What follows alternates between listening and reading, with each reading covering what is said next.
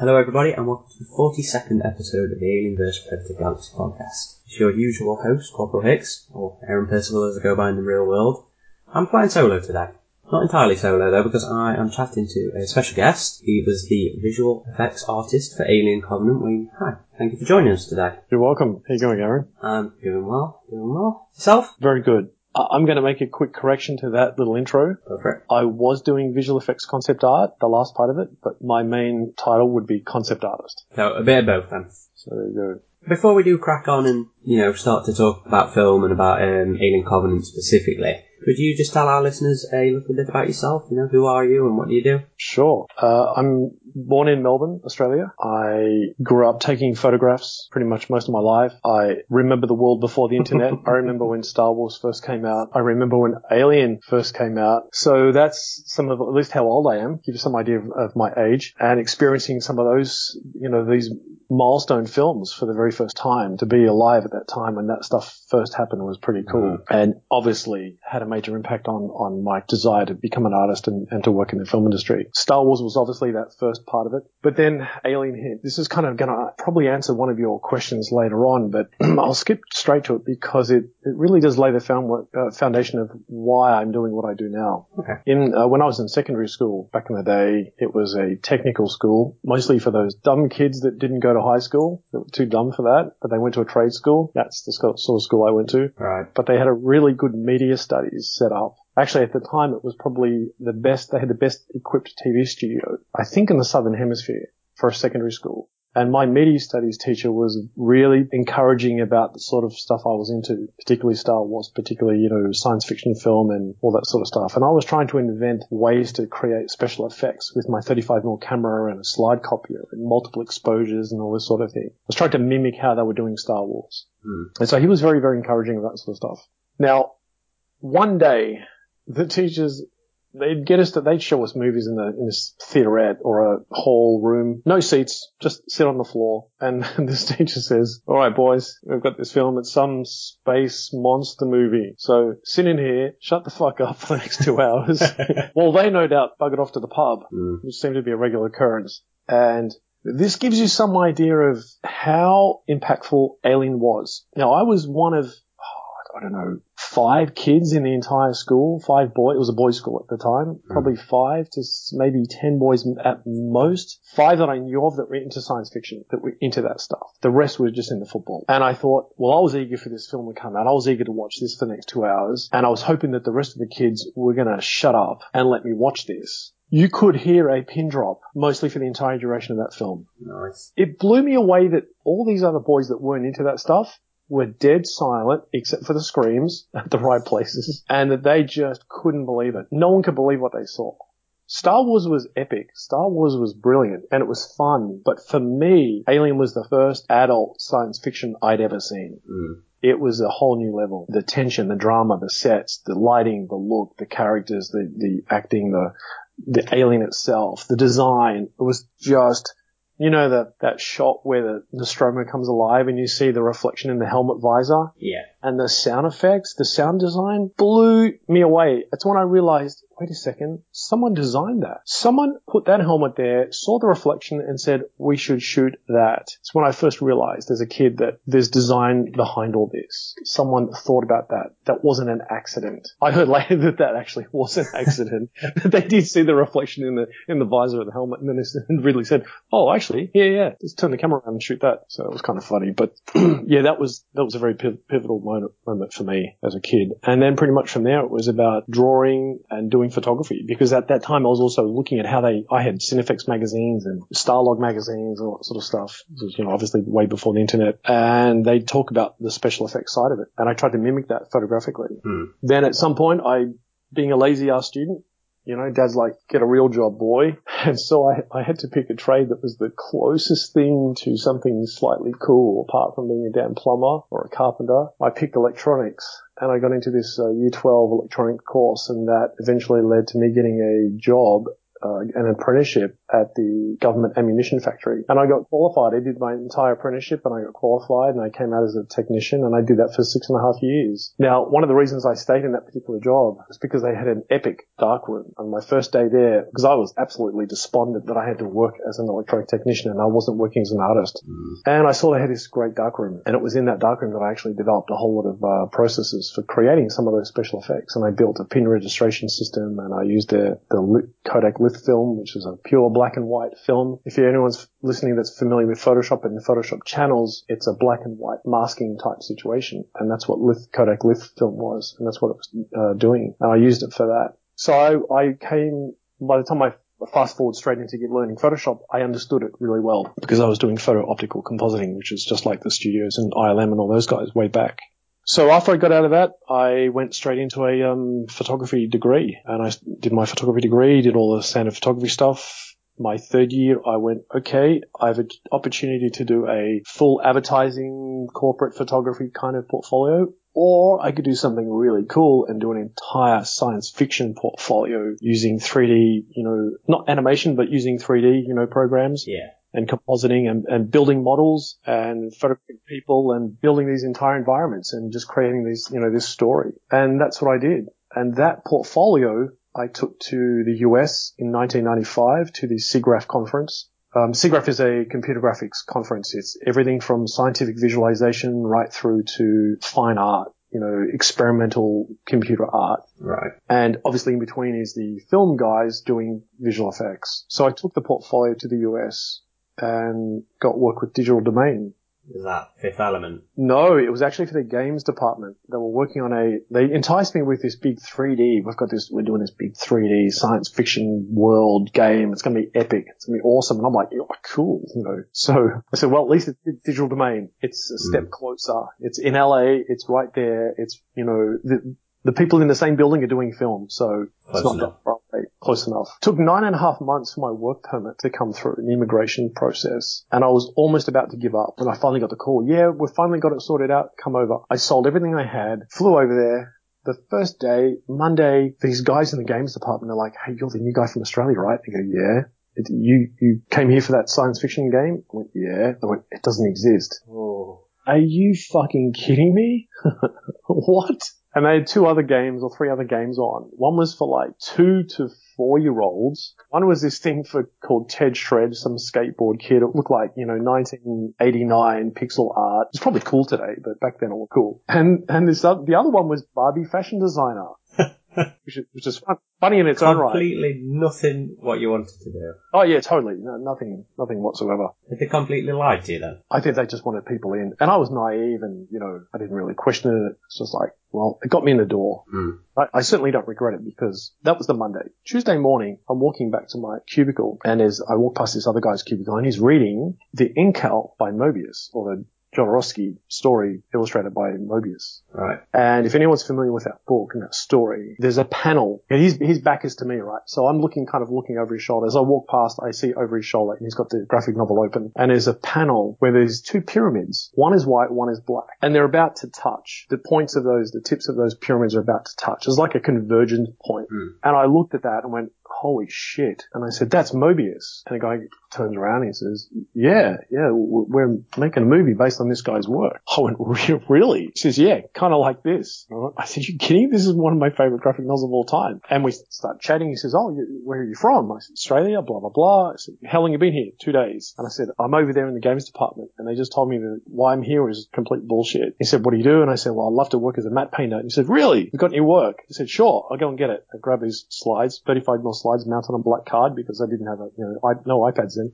He holds them up to the light. He looks at them. He says, these are fantastic. We need matte painters for this film that's called The Fifth Element. Oh, it's like, the heavens opened and the light came down, I was so happy. And he says, these are great. By Thursday afternoon, I'd been transferred out of games and into the film section, and that was it. Nice. Into the Fifth Element. And that man's name is Ron Gress, who's an excellent matte painter and artist in his own right. So I'll always, forever be thankful for Ron Gress for reading that graphic novel at that moment. It was just pure synchronicity. It was awesome. Yeah. So that was the beginning. And that was as a matte painter. So the beginning of my film career was all matte painting. And that took me right up until I did matte painting for Fifth Element, Red Corner while I was still there. I came back to Australia. I worked on my first job in a visual effects company in Australia, in Melbourne, after the Fifth Element. There was one job for Hyundai.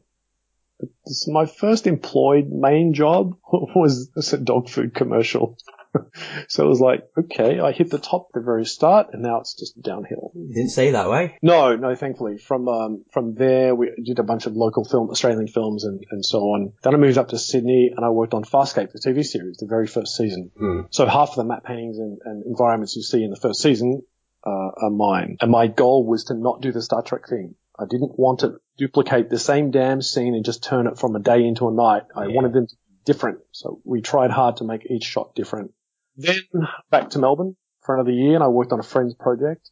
And while that was happening, the visual effects supervisor from the Fifth Element was now the VFX supervisor on Lord of the Rings. And he said, I'd like to have you on over here in New Zealand. So then I was in New Zealand for 2 years, working on the first 2 Lord of the Rings films.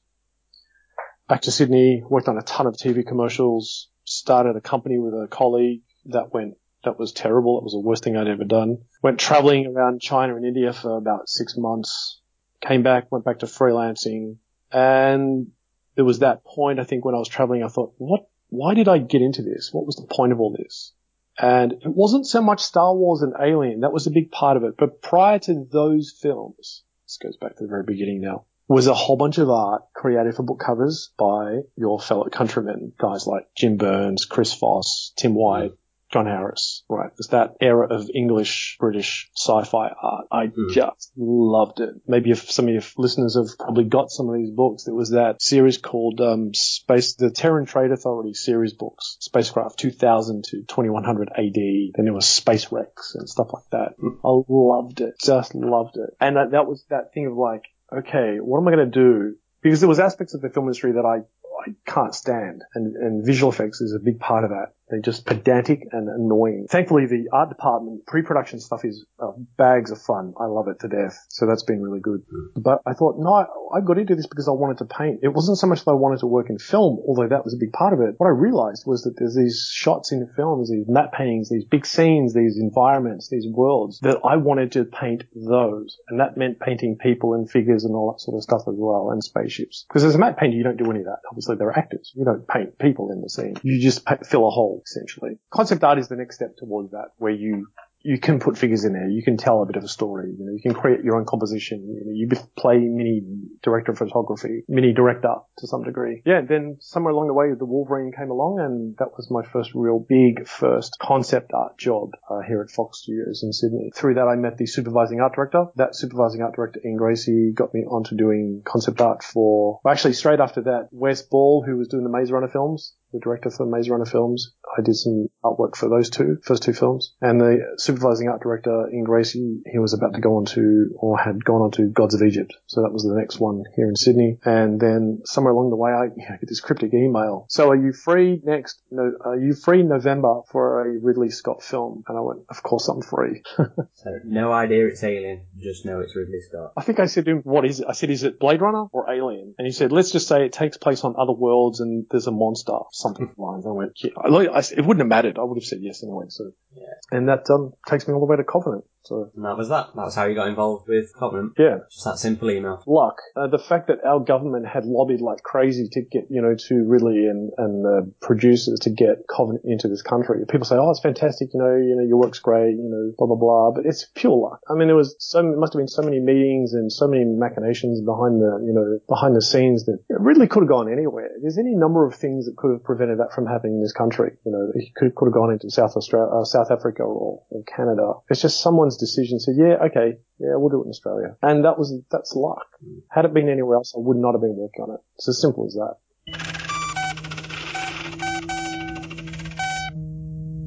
Let's talk a little bit about your role, Sam. You kind of fluffed up my next question with your correction. You're partly correct. I just wanted the beginning part of the beginning stages were concept art within the art department, and it was the later section which was for visual effects. Similar role, which I'll explain to later. But, well, I was just hoping you could dumb the role down for us and tell us how it differs to conceptual art and why that resulted on you staying on the film pretty much after all the other artists or the other art department had packed up and gone? Well, perhaps I should give you a rundown of concept art first. Okay. Yeah, go for it. Then go from there.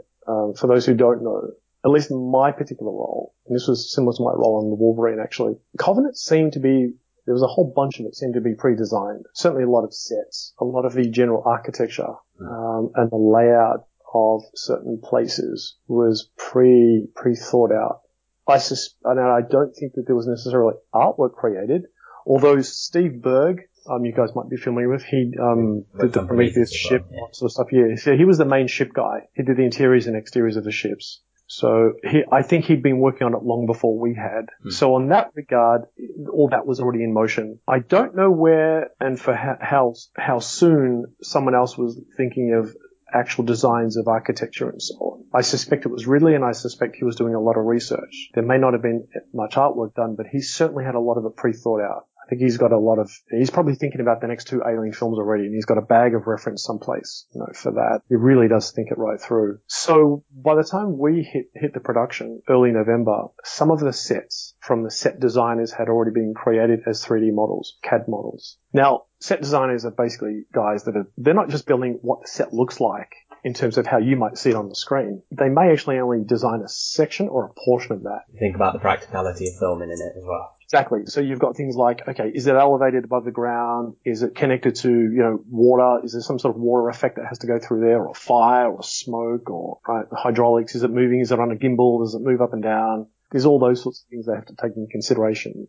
How strong should the floor be? And will there be 10 crew members and, 50 actors and so on standing on it? So it's got to be strong. So what do we build it out of and all that sort of thing? So there's that aspect that they include in that CAD model. We basically get that model, strip out all that rubbish, and we concentrate on the bit that you're going to see in the film. And then we might expand on that model by building our own stuff and doing whatever we need to, or just doing it in Photoshop. But a lot of 3D work. We work with Maya a lot. I certainly work with Maya a lot, and we'll take that model. And this is where I get to play cinematographer. So I'll get that set model, set up my camera, set up the lighting, render out a scene, take it into Photoshop, and turn what was a CAD, model into photographic reality. How will that look on screen at the end?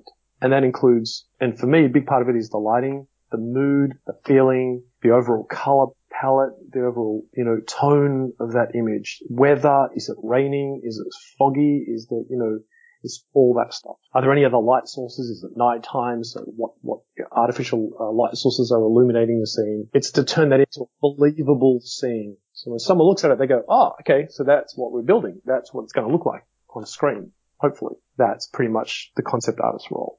We were never brought into the blue sky phase where we had to just invent stuff. It was a lot of the ideas were pretty much established before we got there.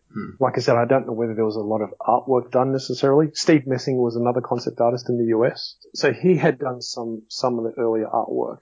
So we did have a basis to jump from. So I don't know how much of it he'd done, but we did have that jumping off point. So there was nothing that we had to kind of invent. We weren't never given that luxury of really saying, hey, we've got to invent blah, blah, blah. Go for it. But we didn't have that. A lot of that, we were just handed stuff that was pre-done for the most part. And we could tweak and change things and modify as we needed if we thought it needed to, which I tend to do a fair bit, and massage it into a nice looking shot. Now the difference between that concept art and the visual effects concept art is that by the time I got to doing the visual effects work, I was working with actual shots, the actual photography. So they'd shot all that stuff, worked the footage a little bit, and I get given one of those frames. And in that frame, you'll see the actors walking along, holding, whatever, carrying whatever equipment they might be. And it's all lit. There's cranes and there's trucks and there's catering and there's 20 other crew standing around, all sort of thing, and, city in the background. I got to paint all that crap out, match up that camera to a 3D camera, because I've got, in that scene, whatever it might be, they're in a particular place, in a particular location in the world that we've already established. And there might be, say, a partial set piece. And I know where that partial set piece is and what it belongs to. So I have to match that up to the 3D model and match the camera lens, match the camera height off the ground, that sort of thing. Render all that out and then paint that up with that actual footage. So now it's not just what will that look like, this is really close to what that's going to look like on screen, because now we're dealing with real footage. That's the only difference between the early concept art and the later concept art, the VFX concept. It was working with actual footage. The funny thing is, at that point, I think this is where Ridley starts to play around with the compositions. He loves to play with the composition. He loves to push and pull things around. And all the early artwork we'd done in the art department, he'd approved. Maybe, approved work, approved, or released as they call it. And then we get the visual effects and he starts pulling things around. Make that bigger.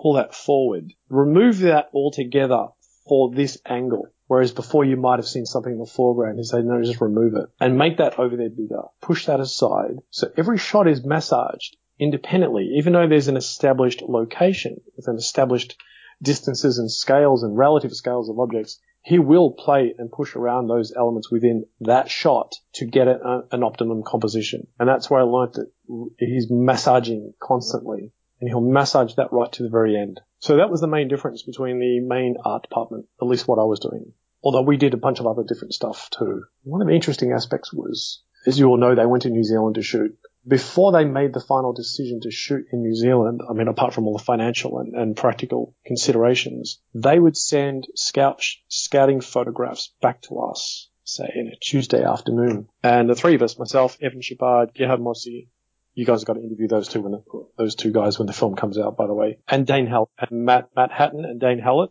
Trust me, you will want to interview those guys. I've already spoke to Dane. I've already got a tentative one coming up with him. Yeah. Okay. Yeah. Totally. So myself, Evan, Gerhard, say Tuesday afternoon, we'd be given a bunch of photographs that they shot on location, from our location scenes. And we'd have to paint over those. Certain things we'd have to paint into those photographs as quickly as possible. Very rough, very quick concept art. And then they'd email them back that night. And that would give Ridley and the crew and the producers a chance to look at those shots with what they wanted in those scenes really quickly and say, does this work? And they made a ton of decisions really quickly because we could just we were like, 6 each, within a couple of hours and just pump these pictures out, paint this stuff in. He'd get them, they'd see them the next morning, make a decision and go, okay, let's quickly this works, let's go to another location and we'll do the same thing. And so a ton of work that we did really had nothing to do with concept art so much, but it was, does this location work? Will this look okay? And that was really making this, creative decisions at that moment. Is that typical of location scouting? It's the first time I've ever done that. Put it that way. It might happen other places. We didn't do any of that sort of thing on Wolverine. Yeah, it was interesting. Let's just say that. It was banging out really quickly, very fast. Efficient, very efficient too. I could make decisions quickly and go, okay, well, it's logistically easy enough to get the crew up here. We know what's required, how many crew we're going to need, what's required for this, what's required for that, how much of that will be visual effects. And they just all sit around and they work it out right there on the spot in that location and they make the decisions instead of thinking about it, coming back from New Zealand, pondering it. Oh, what should we do? They just do it. He just really knows. I think he can see the framing. He sees the compositions. He looks at something and says, yep, that'll work. Let's do it here. And that kind of concept art really helped him make those decisions really, really fast. Ridley's actually a notoriously hands-on director. He comes from an art background. He seems to get quite heavily involved with the art department when he's working. I mean, how closely did you guys work with him on Covenant? He physically walked through the art department once. Huh? This was the complete opposite. We were so disappointed. We were in two buildings. When we first started in November, we were in sort of a temporary area and we'd set up and I think we'd been on the job for 3 weeks, maybe, it was November, might have been sometime in December or early January. So we'd done a bit of work already. And out this sort of back door, where we're just working away and this door opens and the door that's open to the toilets or into the hallway to the toilets. And we just thought it was somebody coming out from the toilets and it's this entourage comes through and it turns out to be Ridley. And he's sort of looked around and, oh my God, it's Ridley, And he says, good work, chaps. And then, like Batman, he's gone. That was it? That was it. Wow. And that was the only time he actually spoke words in the same room as us, as the concept artists. So was he mostly working through Chris then? Chris Eagers and... Everything was through Chris. Yeah. I mean, I did eventually meet him, but it was much, much later. But no, we never saw him in the art department at all. You want to tell us about when you finally met him? Yeah, there was one, I almost met him a couple of times walking around the lot, in the morning or afternoon, I'd go and buy coffee and I'm walking between one of the stages, and then I see him. There he is, alone. I make this beeline, head right for him. And just at the last minute, I'm like, 10 meters away and these two bozos come out of the stage and they go, oh, Ridley, we need, blah, blah, blah. am. So that happened twice. So I never did actually get to meet him on those occasions. But I did. There was a shot that I designed, and I'll say designed. I didn't really design the look of the set. Partially designed it based on earlier information, and I'd set it up, the objects and elements within the space, framed up the camera, created the artwork. Chris came along and he saw it and he said, "Oh, so you've seen Ridley's storyboards?" And I said, "No, I haven't actually." I said, "Sorry, I should have thought about maybe he's got some storyboards that I've screwed up the composition or something." He said, No, I asked because it's exactly like his drawings. It's exactly the same as his storyboard. I went, "Oh, really?" And I have this character in this scene. This is the thing with all these sets. Everything's real world scale. So we just had a series of, the 3D figures that were just real world. We'd match to the physical sizes of the sets and so on. So everything looked real. The height of a human wasn't just made up guesstimation of, let's paint a figure way back there.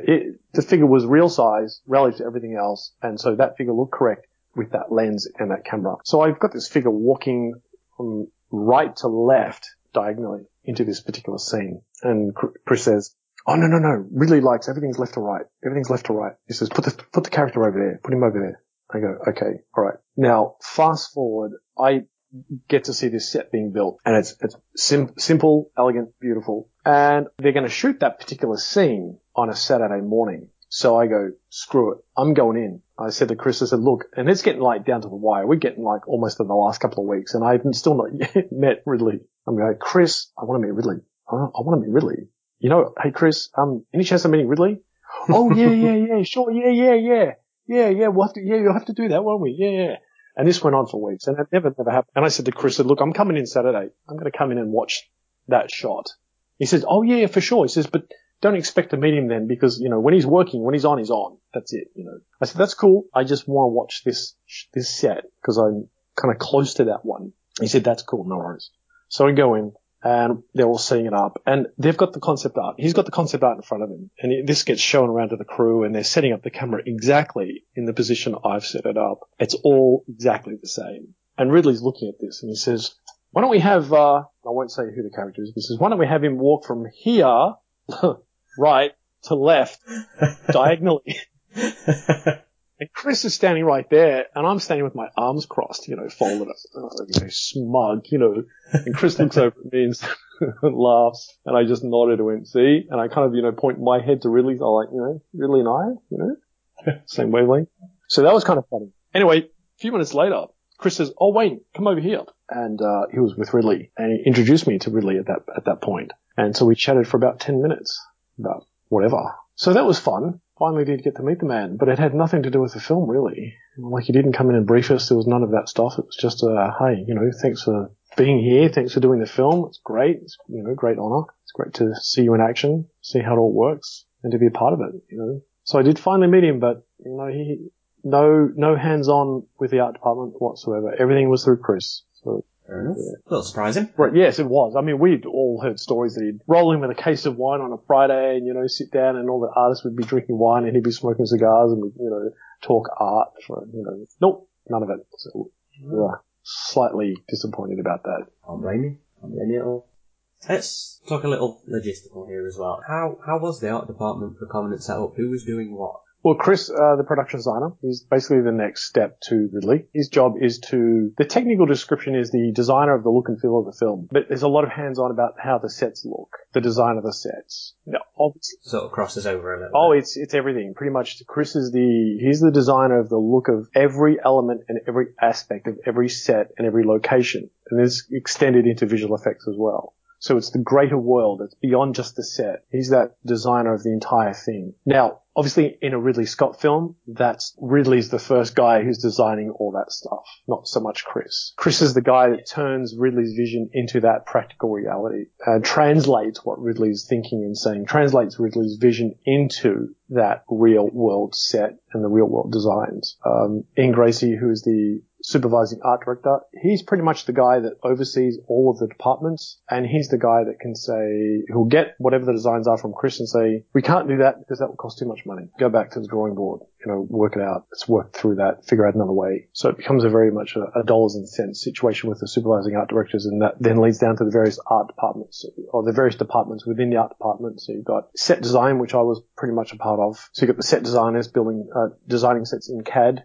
They spit out blueprints, all that kind of stuff. We would take those same CAD models and then turn them, as I said before, into photographic reality. The pretty pictures, the nice glossy stuff that people go, ooh, that's pretty. It's really a fun job. And we make stuff up and, add stuff into the scenes that, really shouldn't be there. And there's one scene I'm really eager to see. I'm hoping that it's in the film. I did something and put something pretty epic in there that if I see it, I'll be very, very happy. Not that I invented the thing in there. I've just put something that's kind of was done, but into this space. And if it's in there, people are going to go, wow. So then you've got set designs, you've got set decorators. So once the sets are built, you've got the guys that come in and decorate the sets and make it look, grungy, new, put all the display panels in, all that sort of stuff. The paint department paints all this, all this stuff's made of wood or fiberglass or polystyrene. They paint it up to look like the real thing. What else? You've got this, obviously, construction guys. You've got, what have I missed out? Well, then there's the creature department, which I can't really talk much about. Plasterers, woodworkers. I used to think, you see carpenters and plasterers in the credits, and you go, why are they before all the visual effects guys? It's because they put in so much freaking work. It's amazing what plasterers do and carpenters do, and the amount of wood and stuff that's built is just phenomenal. Truly phenomenal. So they deserve their place in the credit list, that's for sure. Incredible work. Let's see what else. Set decorators, I think I mentioned. That's where Dane and Matt Hatton were downstairs. I won't say too much about that because that kind of... I did some stuff that was sort of for set. One of your guys, I think it was Enoch on the forum, asked about backdrops. And one of the things I did, I can sort of talk about it. I did actually, he was right. I painted a backdrop that was printed onto vinyl. Rather than build it out of timber and timber paneling and then paint it up and make it look like what it was supposed to look like, they basically had these very simple timber flats. And we painted this entire wall, or this entire part of a wall, digitally. And that was printed onto strips of vinyl. And that vinyl was, wallpapered onto that timber panel. And it's seen from a distance, you can't tell. It's fully detailed. It's got everything that needs to be on there. And it looks realistic. And it's really cheap and it's really fast. And it can be art directed very, very quickly. Had that been painted by hand, it would just impossible. So I'd worked on a mural project for the Government Historic Houses Trust here in Sydney, and I'd mentioned that to Chris at some point, and he come into me one day and he said, "Hey, got this job, we need to do this thing, and I think we can do it with a vinyl print." I went, "Yeah, absolutely, let's do that." So that was something that was non-concept art. That was actually physically directly for both set building and set decoration. So that was fun. That was different. That was fun. So there's a kind of a loose approximation of what, how the art department works. A lot of give and take between, say, the set designers, those guys who are designing all the stuff in CAD, and us concept guys. We would sometimes take those models and modify them, change them around, add stuff, and then the art directors would look at that and say, "Oh, we really like that." Then it might go, "Oh yeah, I do like that too." And then the set designers would have to go back and add the stuff we've added back into their architectural drawings and their CAD models, because everything that was changed, that was put into a set, had to then be put into a blueprint because someone had to actually build it. So there was a bit of backwards and forwards between the set designers and us.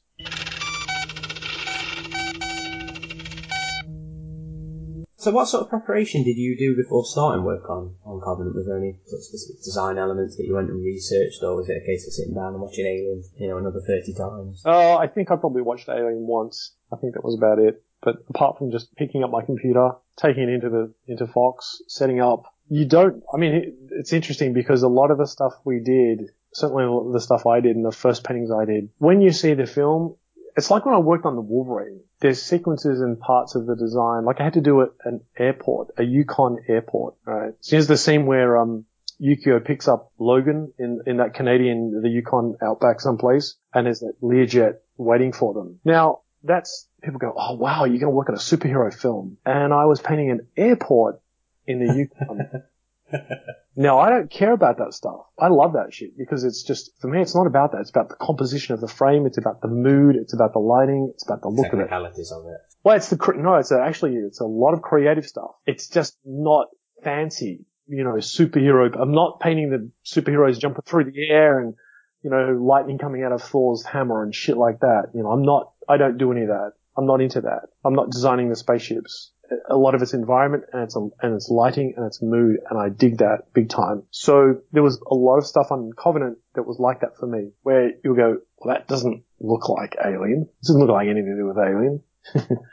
But, well, it is, but it's different, but I totally got into it because of those other aspects of it. So it doesn't have to look like Alien for me to be interested in it. Sort of kind of leads me into the next question a little bit. Because, there's no denying that Prometheus was a gorgeous film visually. Yeah. But there was very obvious visual disconnect between Alien and Prometheus, for both the human stuff and the extraterrestrial stuff. What we've seen and heard of Covenant so far is that doesn't seem to be the case this time around. We've seen a bit of Mobius in one of the spacesuit helmets in some of the production stills. We've got darker, more practical looking sets, less glass panels, more push buttons. The actors have been talking about how grungy the sets were as well. Was there a deliberate attempt to sort of return the art direction to something that was more like the original Alien? Yeah, there was actually.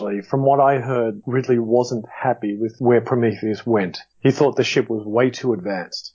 That was through Chris, so I don't know exactly what Ridley said in that regard, but the word was that Ridley realized, we pushed that too far in terms of the design of Prometheus. It was too advanced. Now, I've got a theory about that. Around the same time as that ship is being built, the Nostromo is also being built, okay? Now, you got to think about the two types of ships. And who was in the Prometheus? That wasn't just that wasn't just a brand new ship. Peter Whalen was in that ship. And I believe that was experimental, highly experimental. This is my little theory, it's what I went with. And it was top secret and it was the best of the best. And there was nothing else like that. But while that's being built, tugs like Nostromo are being pushed off the production line like crazy, right? So these are your standard old tugboats. By the time you finally get to Alien, it's worn out, it's used, it's beat up, it's been through the ringer. Now, don't forget, Ash was put onto that ship prior to that mission, and they know that ship's going to stop and pick up that signal, and it's going to investigate. Otherwise, Ash wouldn't have been on the ship. So I think it's almost like by the time you get to Alien, the Nostromo was actually past its use-by date. And Whalen's probably thinking, or Whalen-Yutani by that stage, we're not going to waste money on a new ship. Let's just wheel out this old tugboat. And if that blows up, if we lose that for some reason, who cares? No big deal. So I think it can work as long as you understand that the Prometheus was carrying, Peter Whalen himself. And I think if you sort of went, it's experimental, it's, you can get away with it. That's how a lot of people tend to try and justify that as well. Yeah. I buy into it personally. Yeah. It's a stretch, but I think you can do it. But the Covenant and the sets the interesting thing is they're not that grungy. They're used. We're not talking the Nostromo here. It's nothing like that. It's a middle ground. There's a middle ground. Yeah. It's used, but it's not a beat up old piece of shit. It's still, there's a lot more of that simple functionality. And I think that was a deliberate choice by Ridley to bring it back to something of the aesthetic of Alien. There's the definite Mobius influence. There's an influence from, here's a funny story. I think I could say this without too much drama. I mentioned to someone on Twitter, probably one of your guys, I think. I think they've all got different handles. Some of the guys that follow Twitter have got totally different handles than their handle on, the AVP forum. And I don't know who they are. And then I read back and go, I was just asking, and he said that I don't get right. So that's you. Okay. Right. So you are you. Gotcha. It takes me a while too. Quite funny. And we're talking about references and so on. And, like I think I mentioned Bocklin. We referenced Arnold Bocklin a lot. The Isle of the Dead, is it? Right. So, there's a look and a feel to Bocklin's paintings. And that's what Ridley's, aiming at. It's not so much the details of it necessarily. Although he's big on trees. So he loved the tree. He loves Bocklin's trees. And he knows exactly what species they are and all that kind of stuff. So he's like, no, I want those trees. But there's a general overall look and feel to his paintings that we were, riffing off, if you like.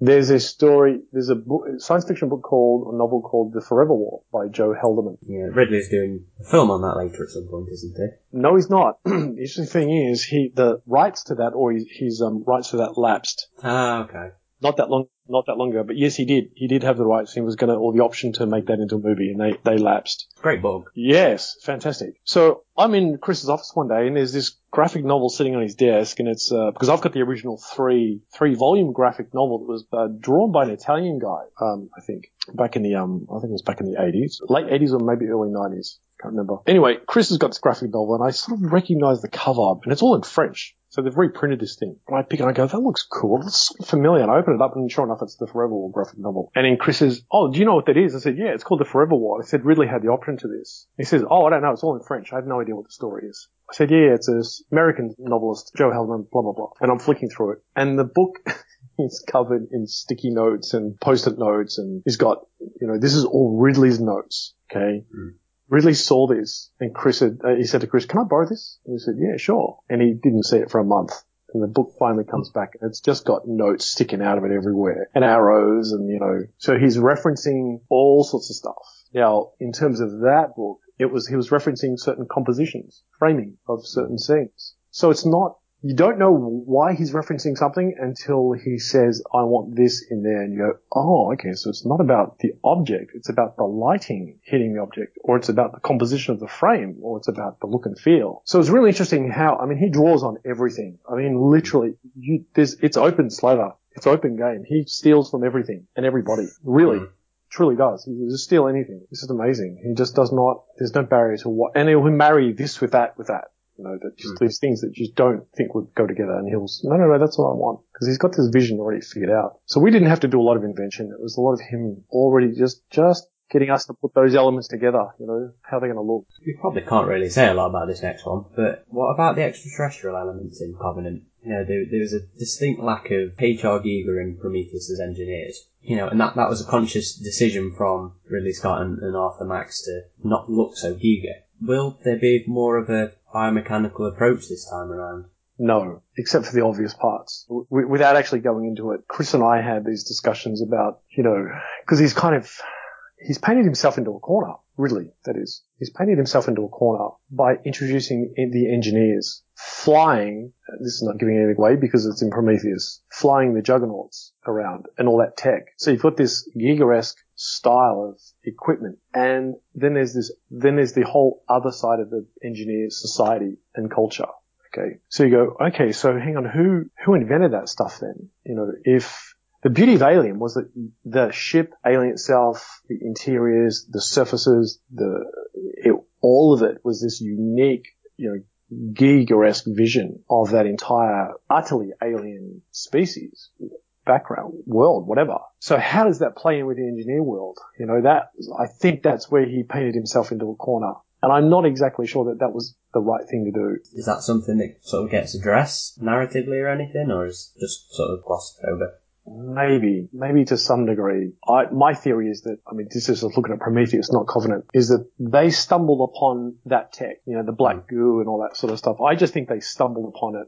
I think the original, the alien, the species, the culture, the equipment, the tech, all that stuff was somehow stolen. They found it and they've stolen it and they've used it, and they don't necessarily know how it works. And it's bit them on the arse. That's another one of the fan theories as well, that they're completely separate. Yeah, because otherwise, what do? You give away the entire origin of that creature. And the beauty of that, it was so mysterious. You don't really want to know where it comes from. You shine a light on that and all the mystery is gone. That's my theory of that. So we would talk about that sort of stuff, and then how does that, relate to the design? And my theory was just, look, I think they've just stolen it, or they found it, they stumbled upon it, and they're using it the best they know. They've reverse engineered this tech that they found, so. Did that kind of mentality go into the design as well then? Not for the stuff I was doing. No, there was nothing. Actually, that's not true. There were smaller parts of it. There were aspects. Some of the environment work. It's subtle, very subtle. You not really get to tinker with the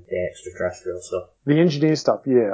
Most of the work I did was engineer culture. The film really doesn't go anywhere else. They land on the planet, and they take off from the planet, and they go back to the Covenant. So there's only really two locations you're dealing with. And that's the Milford Sound stuff and all the sat work stuff that we've sort of seen. Well, when I say two locations, you've got that world. So they go to that world, so you've got the ship and then you've got that world.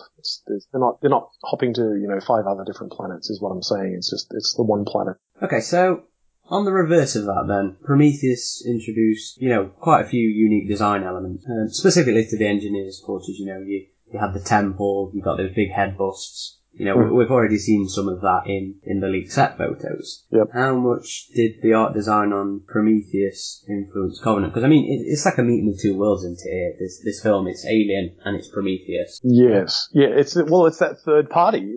That's the culture of this other people, of this third party. We've got some idea of the design aesthetic of the alien, so and that's why I think really it should just be a stolen tech or a found tech.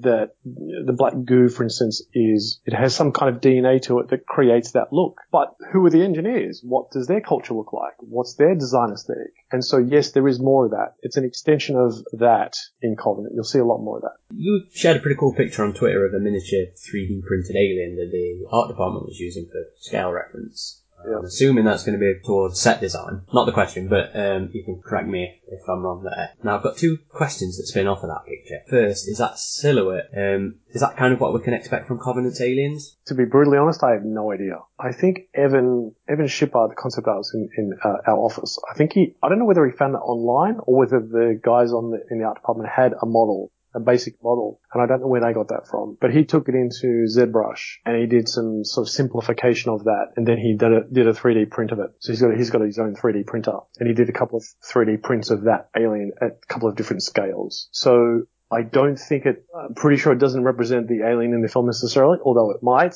I think it's just something he found and where they were just using it as a stand-in for, alien, just to give an idea of scale within those little white cardboard sets that they would build. So it was set design? Yeah. Okay. A second then, did you manage to sneak any other souvenirs off the set? I did. I've given one away as a gift already. Right. I've got two that are sort of similar of the same type of thing, and then two completely separate things. One is actually the other two are actual props. They might have been actual props. They might have made multiples of those. Actually, they make multiples of most things in case they lose them or break them, so whether it's actually in the film, I don't know. But I do have one that I'm pretty sure was, or might have been in the film, that Dane gave to me. Because Dane's a shifty bastard. He's in it. Because he worked within the set deck department, right? Set decoration department. So he was always there on the sets, taking care of all that stuff. So I think he pilfered probably all sorts of shit. Anyway. So I get the odd thing from him. So yeah, I've got one that's a definite prop. Whether it's in the film or not, I'm not sure. Two others that are similar, that might have just been duplicates of a prop. I'm not sure. Those I'm going to keep, but these other two things, when the film comes out, I might just send them to you guys and you can auction them off or something and put the money to a charity or something. Yeah. That'd be pretty cool. Because I don't know what I'm going to do with them. I mean, I'm not the kind of guy who's, going to stick it on eBay going, oh, I've got this prop, from blah, blah, blah. I'll probably just lose it. Have you got to be cagey about what they are, really? Things you can't tell us. Definitely cannot tell you. Yeah. Okay. One is, like the little alien scale model for the sets. One is like it's a scale model of something of one of the sets. So it's not really a prop. It's not anything like that. But I still won't say what it is. Can you show them off after the film comes out? Oh yeah, of course. We've got quite a few questions here from members of the AvPGalaxy community. Yeah. There's a good chunk here, so I do apologise in advance, but it was hard to sort of try and filter out which ones to ask you. That's okay. You can ask them all. I'll just go no comment. Where's the fun in that? I tried to pick ones that you could probably talk about. Well, hopefully these are something you can actually say things about. We'll see. Yeah, we'll do our best. So, 426 Buddy is curious about the vision of Covenant. He expressed some concerns at the way Prometheus changed over the course of its development. He asks if there was a consistent vision for Covenant throughout production, or did Ridley's vision for the film change as it was being made like with Prometheus? In the time I was there, I think there were probably 3 to 4 different script revisions. So from November? Yeah, from November all the way through to July, August, somewhere around there. The last one I read, the first one I read was obviously when I first got there, because it's the first thing you do that first day, is they throw the script, you have a read, get an idea of what you're working on. And then I skipped the next 2, and then somewhere along the way, I finally eventually read whatever the latest version was then. So now that's normal. There's going to be changes and shifts in, the balancing of scenes, put this here, do you put that there, do you add a prologue of some description, do you change the emphasis? In terms of the overall vision, I don't know, I never worked on Prometheus, so I'm not sure how much. I'm going to say there was a fairly consistent vision. I think Ridley had it kind of pretty well nailed down. There was no major, we'd be given a brief. Here's the shot, here's the set, paint that up, make that look pretty. I always had a pretty good strike rate. Actually, I do artwork and I maybe have to do 1 to 2 revisions at most. And there was quite a few that I actually got released stamp on it first go. So that suggested to me that really, even though he'd never seen the artwork until it was created, he knew the minute he saw it, does that fit? He knows inside in his head whether it's going to fit or not. The minute he sees the artwork, oh yeah, that works.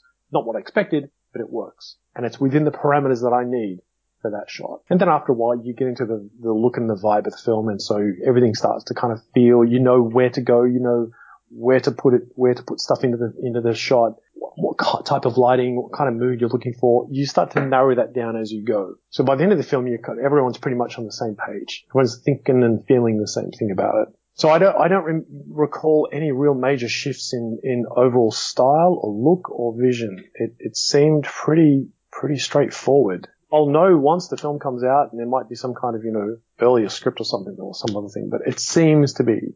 Now, whether he gets into the visual effects space and starts really changing stuff, I don't know. I don't think so. I don't know whether there's any pickup shots that have come along afterwards that were shot in London, perhaps, that's changed key dialogue, it's changed the emphasis of certain story points, maybe, not sure. I have a feeling this one's going to be no, but I've wrote it down, so I'll ask it anyway. Bonesaw and Kane's Son both asked a sort of variation in this question. They asked what kind of materials that were given to the artist for visual reference. So, for example, the Goblin shot sort of informed the design of the Deacon in Prometheus. Was there anything like that in Covenant? Nothing in my department. There was nothing like, that's a creature department. They may have been given all sorts of reference that I'm unaware of. Like I said, we were pretty much part of the set designers. That was our main thing, the environments and the sets. So, like I said, I mentioned the Bocklin paintings. So that was key reference for some of the areas, or look and feel.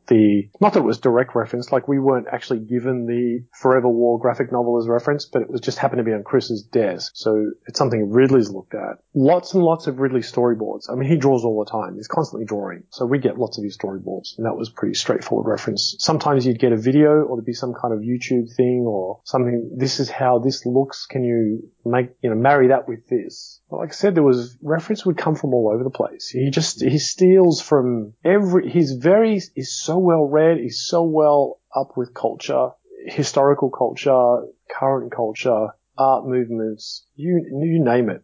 I mean, tree species. He knows trees like the back of his hand. We have seen some big fuck-off trees in the leaked set photos as well. Yes. Well, that's kind of part of that whole, New Zealand thing. So, one of the places they wanted to shoot was in, the state of Victoria, just south of here, near where I grew up.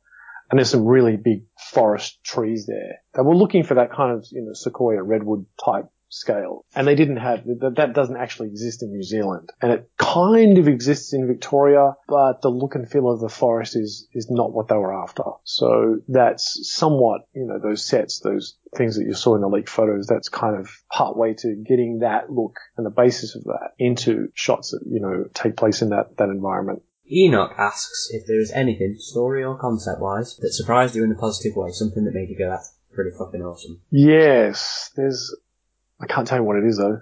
Can't give any kind of clues. I mean, there's multiple things, I suppose. There's some really cool visuals. I think there's some awesome visuals. I like the general visit for me personally, and this is because I've got the Forever War graphic novel, and I'm not saying that's a key component. It's probably just a very small part of it, but I can see he's looking back to Mobius. He's looking back to some of those early, it's like that Mobius short story called, which was written by Dan O'Bannon, by the way, called the one with the Octarians in. Yeah, exactly, right. So there's your sort of The Long Tomorrow, is it? The Long Tomorrow. There's your Prometheus. There's what do they call that? The Trilobite.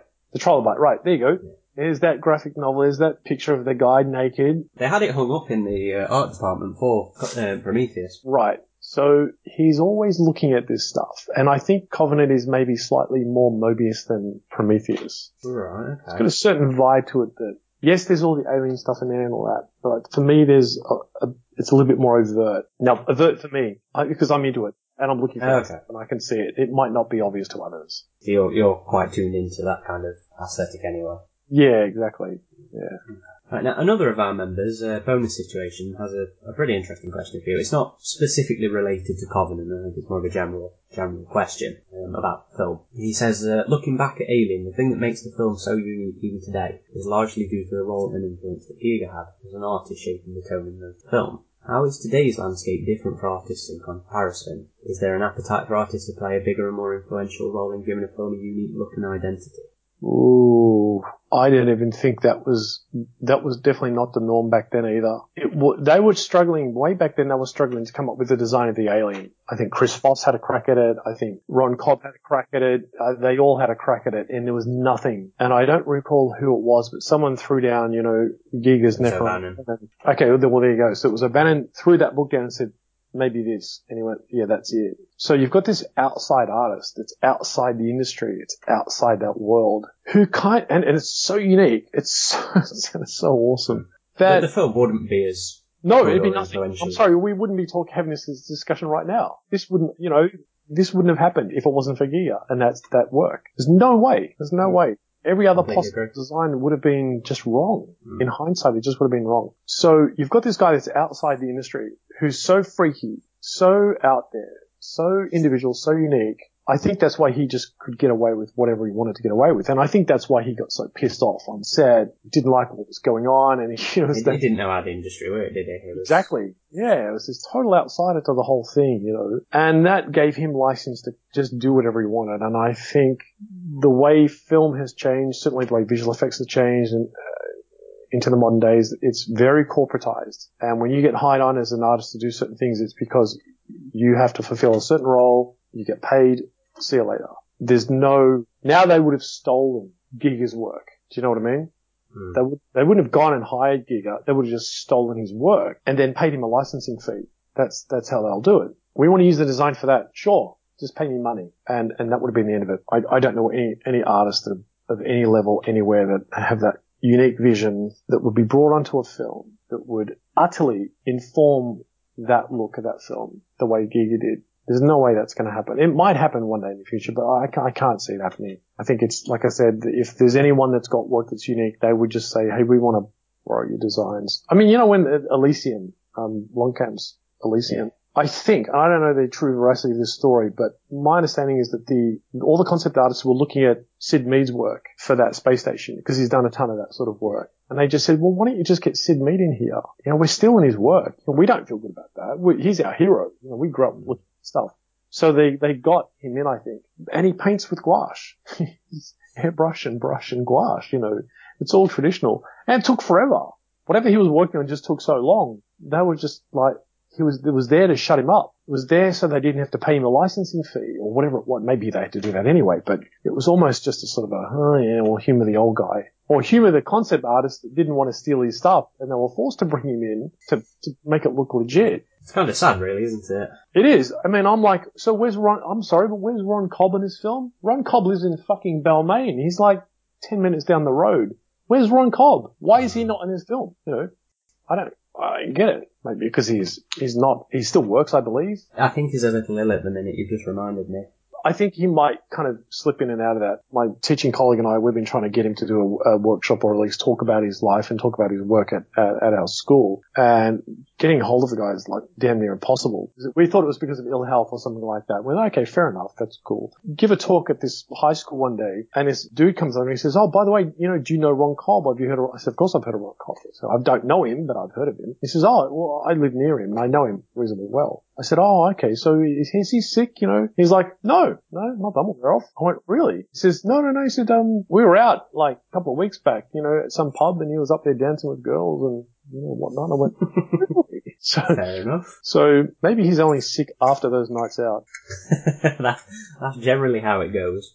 But anyway, I mean, it's like, why wasn't Ron Cobb brought onto Covenant? I don't know. I mean, just because there's a lot of nods to that. I mean, the Ron Cobb stuff was floating around. I had his damn book in the studio as well. So it's like, why don't they bring these guys in? I think the studios just go, it's too much like hard work, or we're going to pay them tons of money. Pay you guys. Pay the shit kickers, the young guys. Oh, money. Yeah. So in answer to that question, I don't think, no, the artists don't have that kind of influence that Giger had. Not anymore. I don't think sort of rock star concept artists out there that, unfortunately. I've got two more questions for you from our guys, and they're both from Protozoid. He would like to know if working on Alien Covenant changed how you perceive Prometheus. Was there ever any moment where Prometheus suddenly made more sense as a result of working on Covenant? Yes. I think this is my take on it. If you cut out all the bullshit parts of Prometheus, and overlook some of the design flaws or whatever, if you just get past that, there's a flow through. There's a line through Prometheus. There's a character in Prometheus. You probably guess who I'm talking about. I guess David or Shaw at this point. David. He's that one unique aspect of the entire story. That line, that flow through continues. And I think it's almost like Prometheus might be kind of pulled up and dragged with Covenant in its wake. Right, so it elevates it. Well, I wouldn't say elevate. I just think it'll drag it it'll pull it with it. But people might go back and look and go, all right, okay, yeah, right. I can see that. That kind of works. It might, elevate, add more interest. People, oh, right, yeah. Now, whether Ridley was thinking about those things during Prometheus, whether he was thinking right through, past, beyond Prometheus into Covenant at that time, I don't know. I have no idea. I think that's still quite a little hazy. I mean, when it was Alien, before it was Prometheus, they'd originally planned to do 2 films. Right. That Spates and Ridley had sort of planned out. Then obviously it all shifted. I think there was some talk of sequels, but I don't know if it was planned to the extent it was when Spates had been doing it as an Alien prequel. Yeah, I mean, look, he's got the benefit of hindsight. He's looked at Prometheus, got some idea of the feedback, looked at some of the ideas that he would have changed or done better, had time to think about, okay, now where do I really take this? I think it'll pull it with it. I think it'll pull Prometheus with it. Maybe not a massive amount, but because that was my overriding thought. Reading it and going through this, I thought, I think this might kind of pull it up. It'll drag it in its wake, if that makes any sense. Okay, so one last question then, from Protozoid again. And he would like to know if Covenant's design had a unifying theme, and if you could describe it in one word, what would it be? Oh, theme. Ooh, I could say something, but it might give it away. Right. Yeah. No, I won't say anything. Fair enough. I can give you sort of my ideas of the design theme, if you like. There's a lot more Mobius involved. There's a kind of a graphic novel feel to the whole thing. For me, anyway. I can see what Ridley's been looking at. A retro graphic novel theme.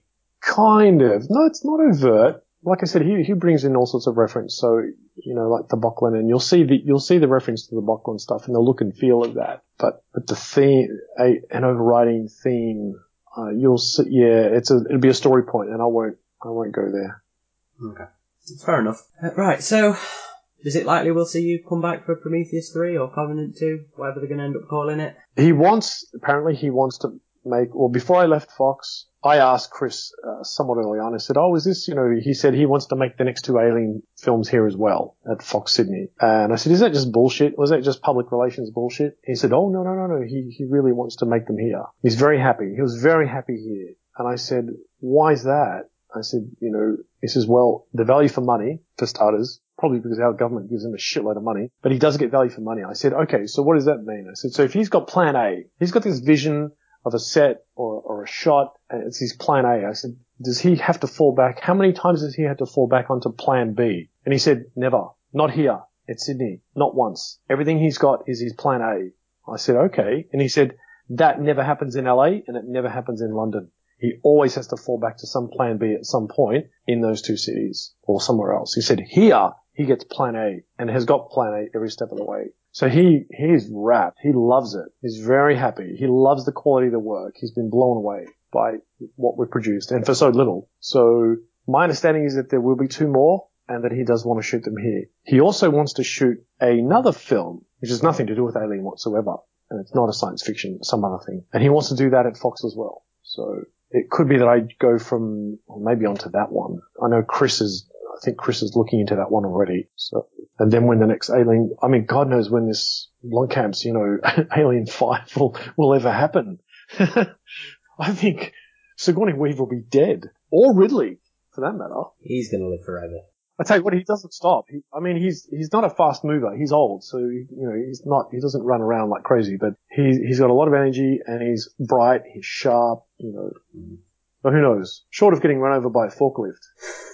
That didn't stop him. Well, it broke his hand. It broke his wrist. It didn't stop him, though. Oh, no, not at all. He was back on set, later that day, or the day after. Yeah, absolutely. He's full of energy. I think he'll just go until he drops dead.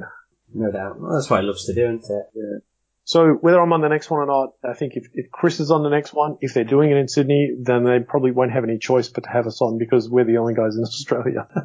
Chris was great to work with. He was just awesome to work with.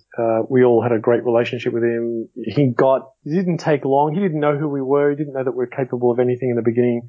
But within a couple of weeks, he was like, oh, okay, I can just let you guys go, to the point that, he'd come in and, yeah, it was just, it's great. It's when you get that professional respect, you know what he's after, you give him your best, and he knows that he can just leave you with stuff and comes back and there it is, and that you're going to not just, because I would think about stuff, I would put shit in shots that shouldn't have been there, or I'd be given a brief from Chris or Ridley about something and I'd take something out that they'd asked for, because I'd think it through. I go, but hang on, if this has happened and there's all this time, the character's got time to think about X, Y, Z.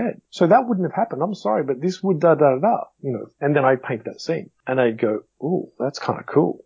And to have that trust from a designer like that to say, okay, it's cool, go for it, or he'd say, I don't know, he probably won't go for it. I like it, it's cool, but I'm just telling you, But it was really great working with Chris, and I think Chris enjoyed working in Australia. So hopefully then we do get to see the next one through. It'd be great. And then maybe I might actually just get to meet him meet Ridley on a working level. He might actually step foot in the art department more than once. That'd be fun. There was a pretty big lead-in time to this one, though, so... Yeah, that's what I think. Must have been prep work done either by himself through his own storyboarding, his own research, because we kind of came in and there was a lot of the basic ideas were established. We didn't have to. There was no blue sky for us. It was just get in and just work with the materials. Refine what you've got. Yeah. Still fun. Still awesome. I mean, you walk around the sets, you see this stuff, you sit in the cockpits. It's cool. It's very cool. Pinch yourself every day. Well, that's everything from me. We've exhausted my 20-something questions, which I'm hoping weren't too excessive.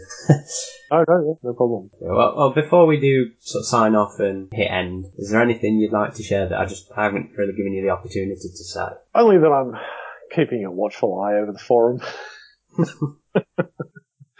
Wayne watches. Well, it's been fun watching you guys from, we were working, we're painting this stuff and I think Dane was the first one to find it. Was it your forum or was it another one? There was what's the other forum? Is it Sci-Fi? Is that the one? Yeah, Sci-Fi. And they had some, kind of an expose on all the concept artists that were listed on IMDb at the time. And they kind of trying to work out who's doing what based on the artwork they'd already done, that sort of thing. And then somewhere along the way, we found your forum. And so it's been fun to work on it and then read all the stuff you guys are, thinking about and talking about. And I can say there's a lot of stuff you guys touch on that's really close. And some of it that's so far out, it's not funny. So it's quite fun. It'd be interesting for all the guys that are close, you're going to go, yes, I knew it. I knew that. Told you, Corporal, and those would be like, oh God, it's nothing like what I thought at all. But it's a mishmash. You're all pretty close on, in some way, but you're also quite far away in others. I don't think I'm ever going to get what I want. The whole Giga landscape. It's the only thing I want. That'd be awesome. I think that's yes and no. See, that's where you go. Okay, do we go to the alien planet? Where did it originate from? And if you shine a light on that, you lose the mystery. Now, there might be an aspect of that in this film, but I think it can be, again, I think it's an aspect of found or, reverse engineered technology that it still leaves that mystery open. Where did they come from? Really, where did that creature originate? Where does that come? It's so mysterious. It truly is alien. And I think as long as we leave that, we can maybe go to the world, see some of that Giga-esque tech, and then an entire Giga-esque world will be phenomenal. I think you can kind of do it. I mean, in the comics, I don't know how sort of versed in the expanded universe you are. Not that much. Okay. Well, in the comics, there's this whole thing about the aliens taking over worlds, entire worlds, and we call them hive worlds. Okay. And you could do I don't know, an ancient hive world where the aliens have sort of taken over and transformed it, and you've got all those food mounds that were in the original concept art, the pyramids. Yeah. So they use those a lot in the comics as hives. Yeah, right.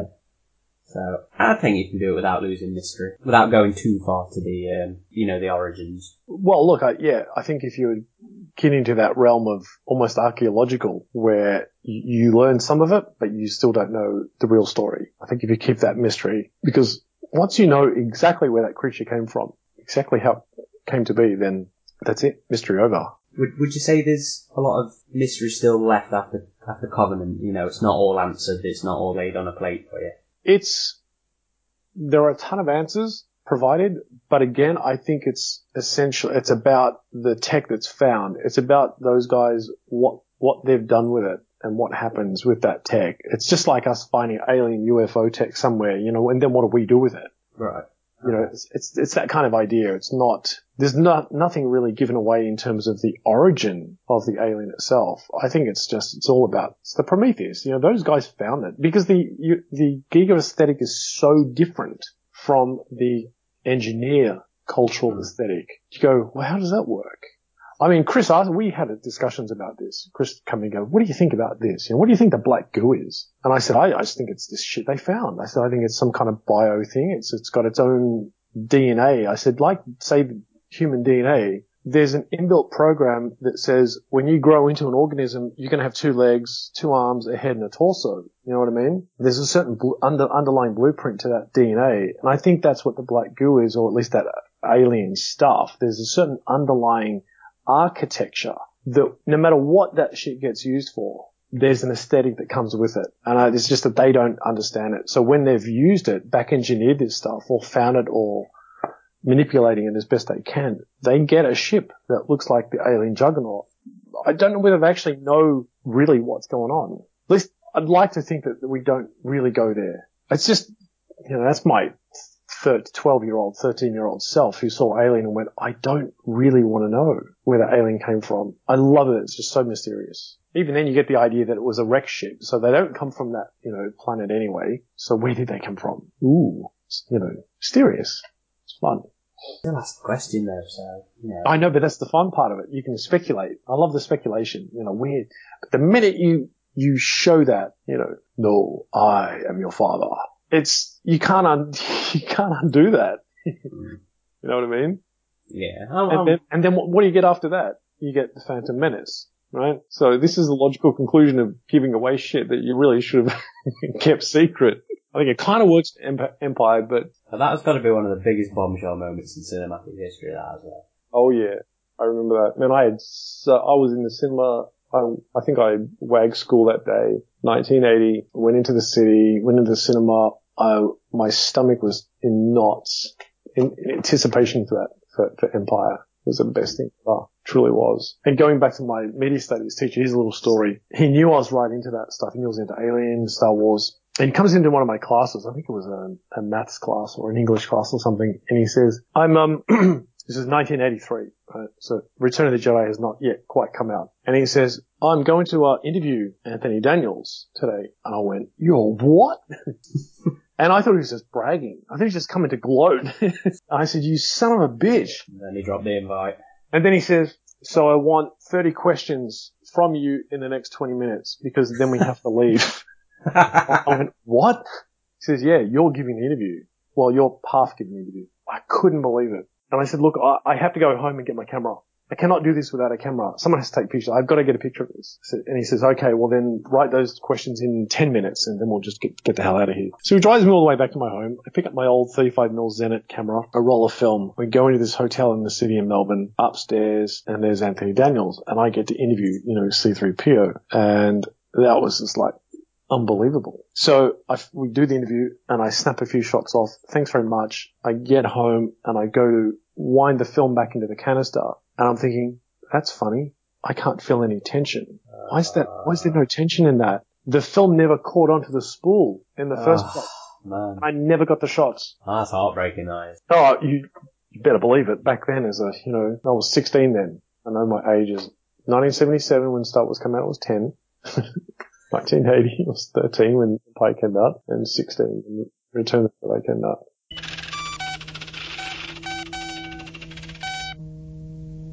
Alright, well, like I said, that's pretty much everything from me. Yeah.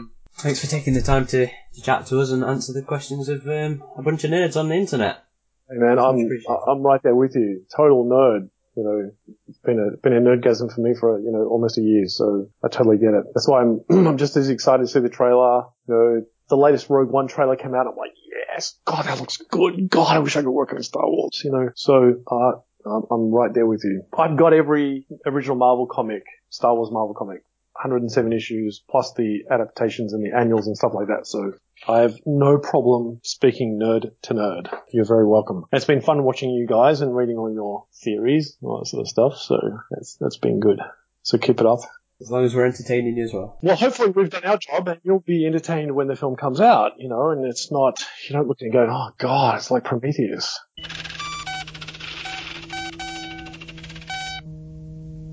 So thank you everybody for joining us today. Thanks for listening. As always, you know, be sure to keep an eye on the Facebook and Twitter pages. AvPGalaxy on Twitter, Alien vs Predator Galaxy on Facebook. Keep an eye out for the latest news and all the awesome pictures that we're sharing every day. So this is Corporal Hicks. And this is Haag, last surviving concept artist on the Covenant, signing off. The real question is, what am I going to fucking do now, man? What am I going to do now? I'm unemployed. Game over, man. Game over, man. It's all fucking over.